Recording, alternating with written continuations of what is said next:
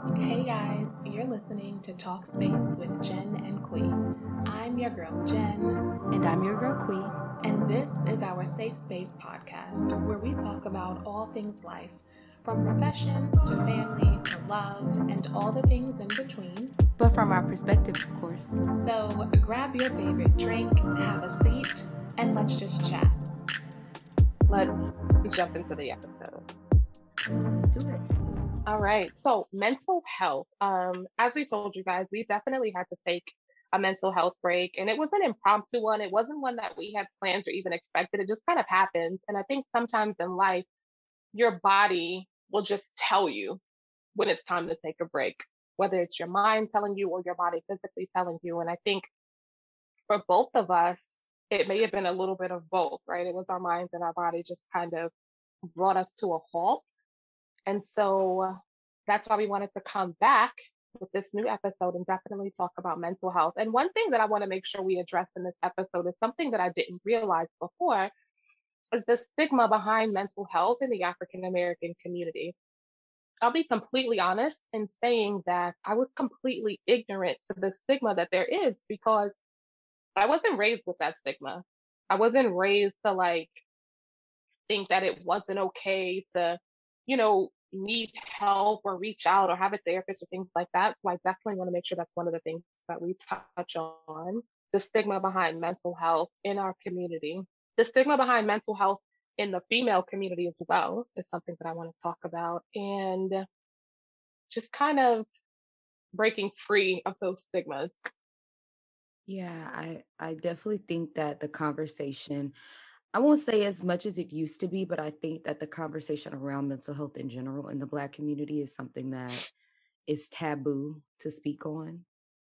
You know what I'm saying? Like even just me speaking from personal experience of having, I don't want to say mental health issues, but going through a period a few years back to where I was clinically depressed.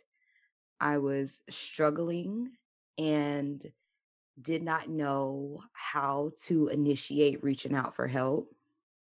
Um, I was on medication for depression, and I think that everyone around me did not know how to handle that because, I mean, as far as the family is concerned, I am one of the people who brings the upbeat energy.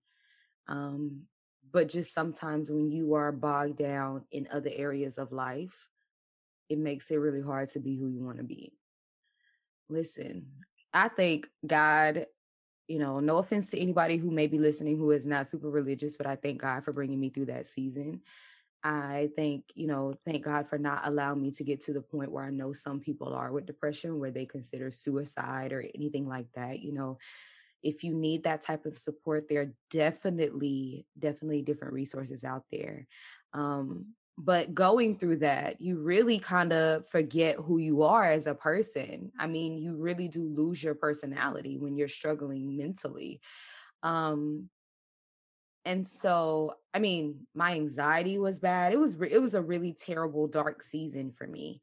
And I think just having people who, even if they didn't understand it or could not relate, or, you know, you just have to get over it, that type of mentality. Because we know older Black people, that's their mantra. It is what it is. You got to get over it. You continue pushing forward. But I think, me having that support system who could not understand or could not relate, they still tried their best to be there for me the best way that they knew how. And I think that it helped kind of lift me out of that.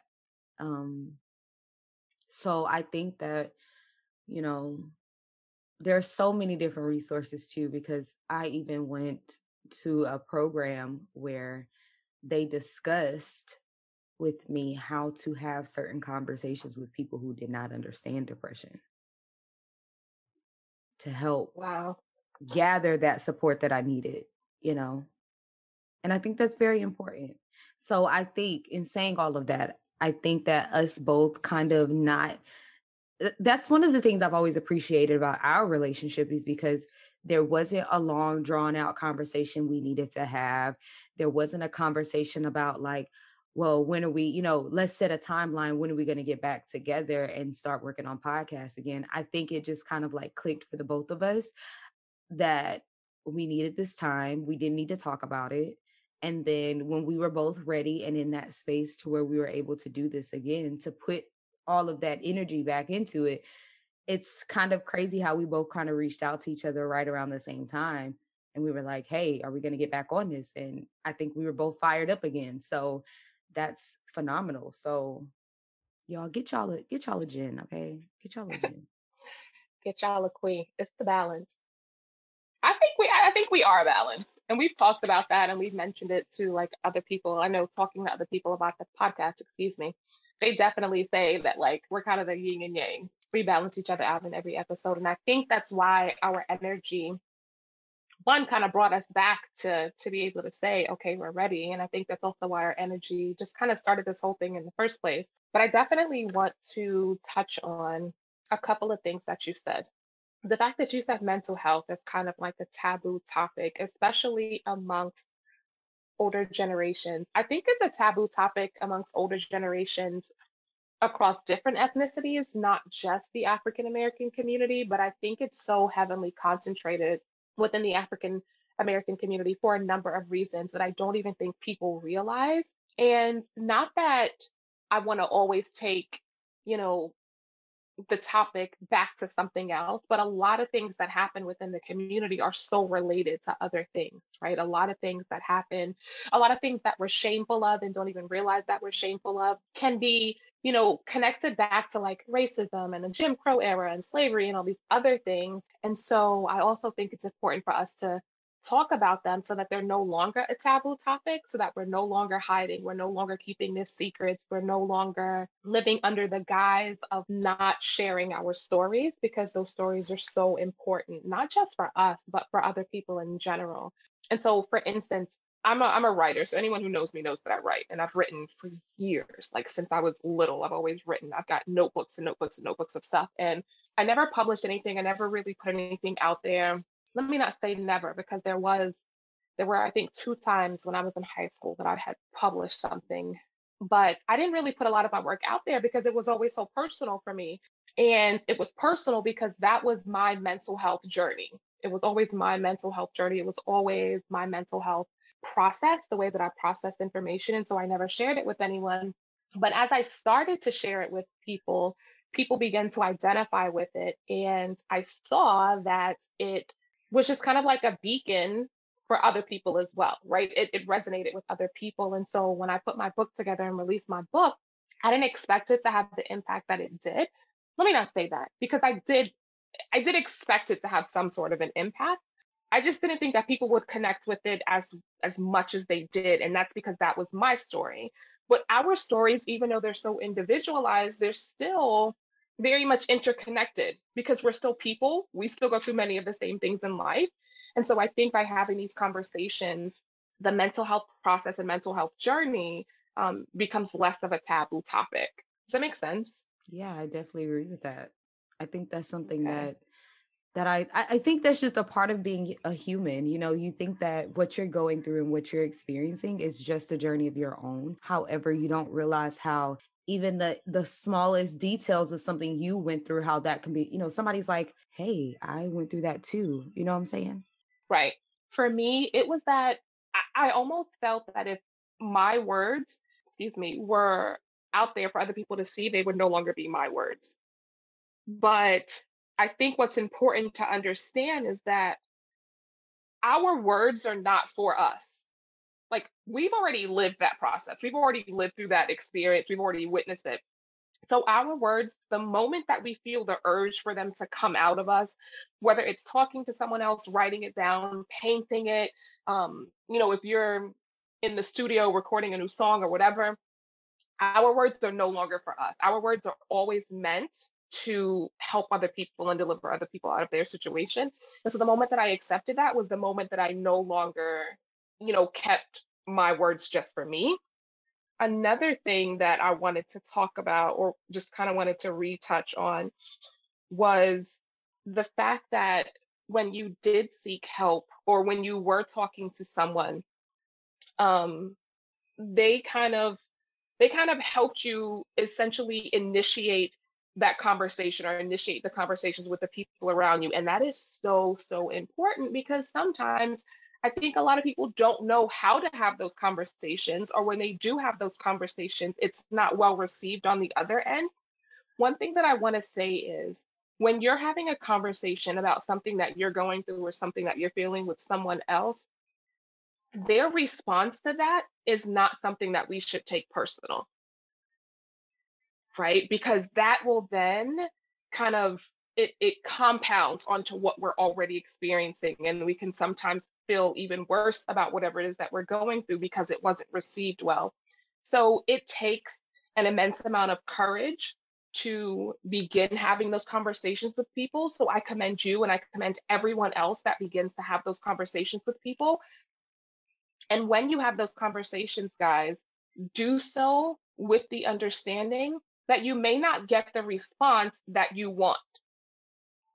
Okay, because we can't control other people's responses. You may not get the response that you want, but you gave the information that needed to be given, that needed to be put out there. So definitely, as Qui said, if you don't know how to have those conversations, make sure that you reach out to someone that can absolutely help you begin to have those conversations, because that's super, super important. And we're going to put a list of resources like in the comment section in the show notes, so that you guys know, or at least have an idea of different places that you can reach out to.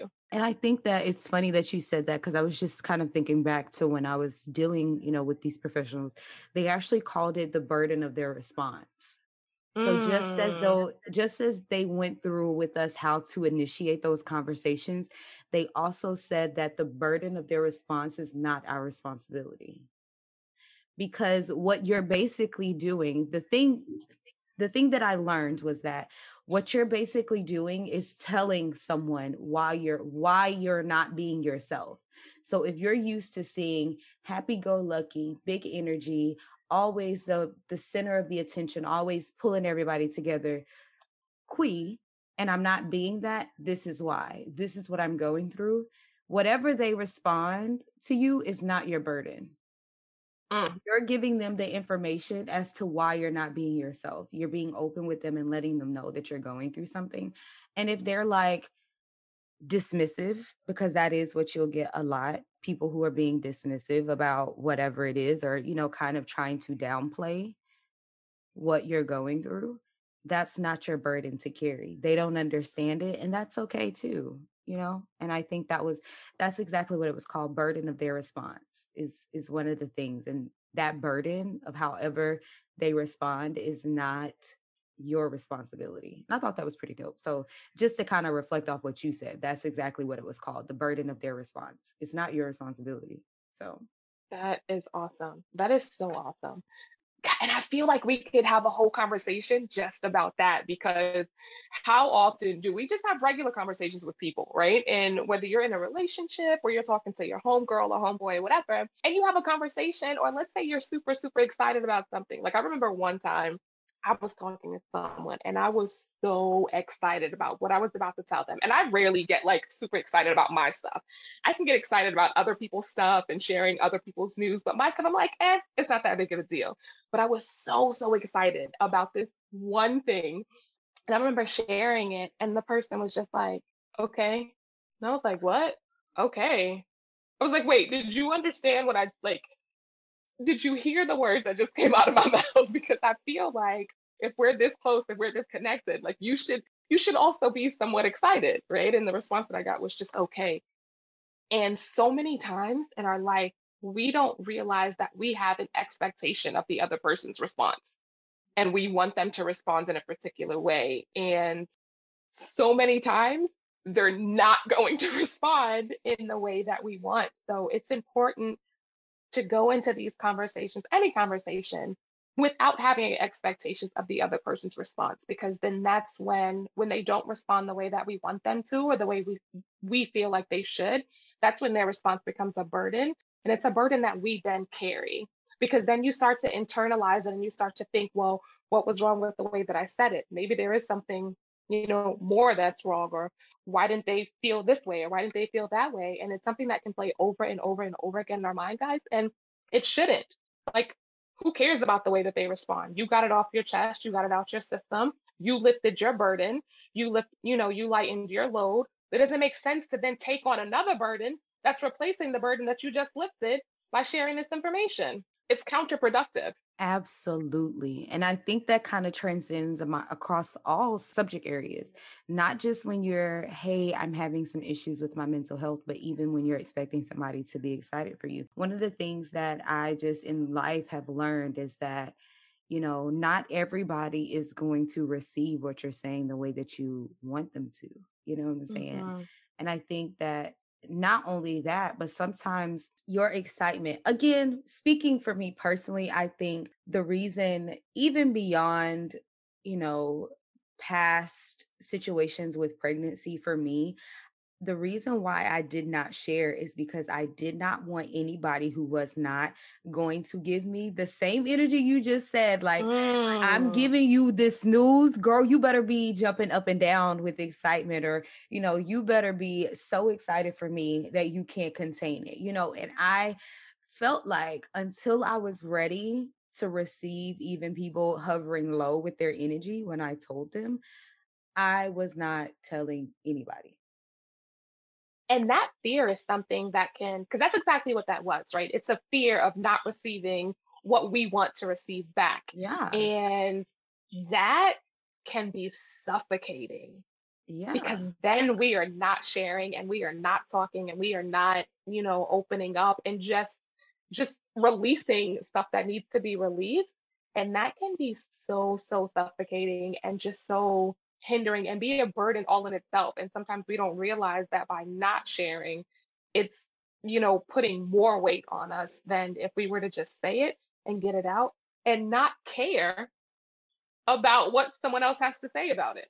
I just think specifically with this situation though, I just was not in the headspace to get any type of negative energy at all. Mhm. Mhm. And I'm like, listen, I might be pregnant, but I ain't gonna be that way forever. So just know Oh Lord. I can We were hold on such a great I can note. hold a y'all, I can hold a good grudge. Okay. Not forever, but until I'm ready or until anyway, Did you wake up choosing halfway violence?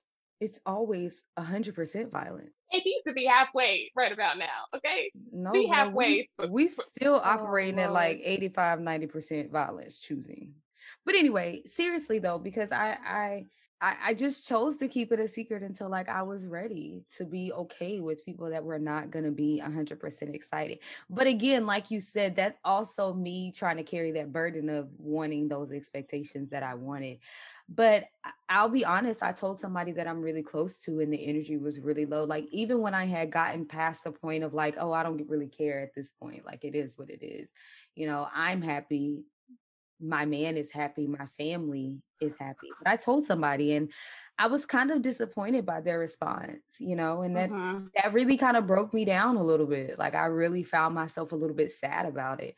And I don't know, it just kind of like hurt because I'm like, dang. Okay. So I think with that, right, it may be a smidge different.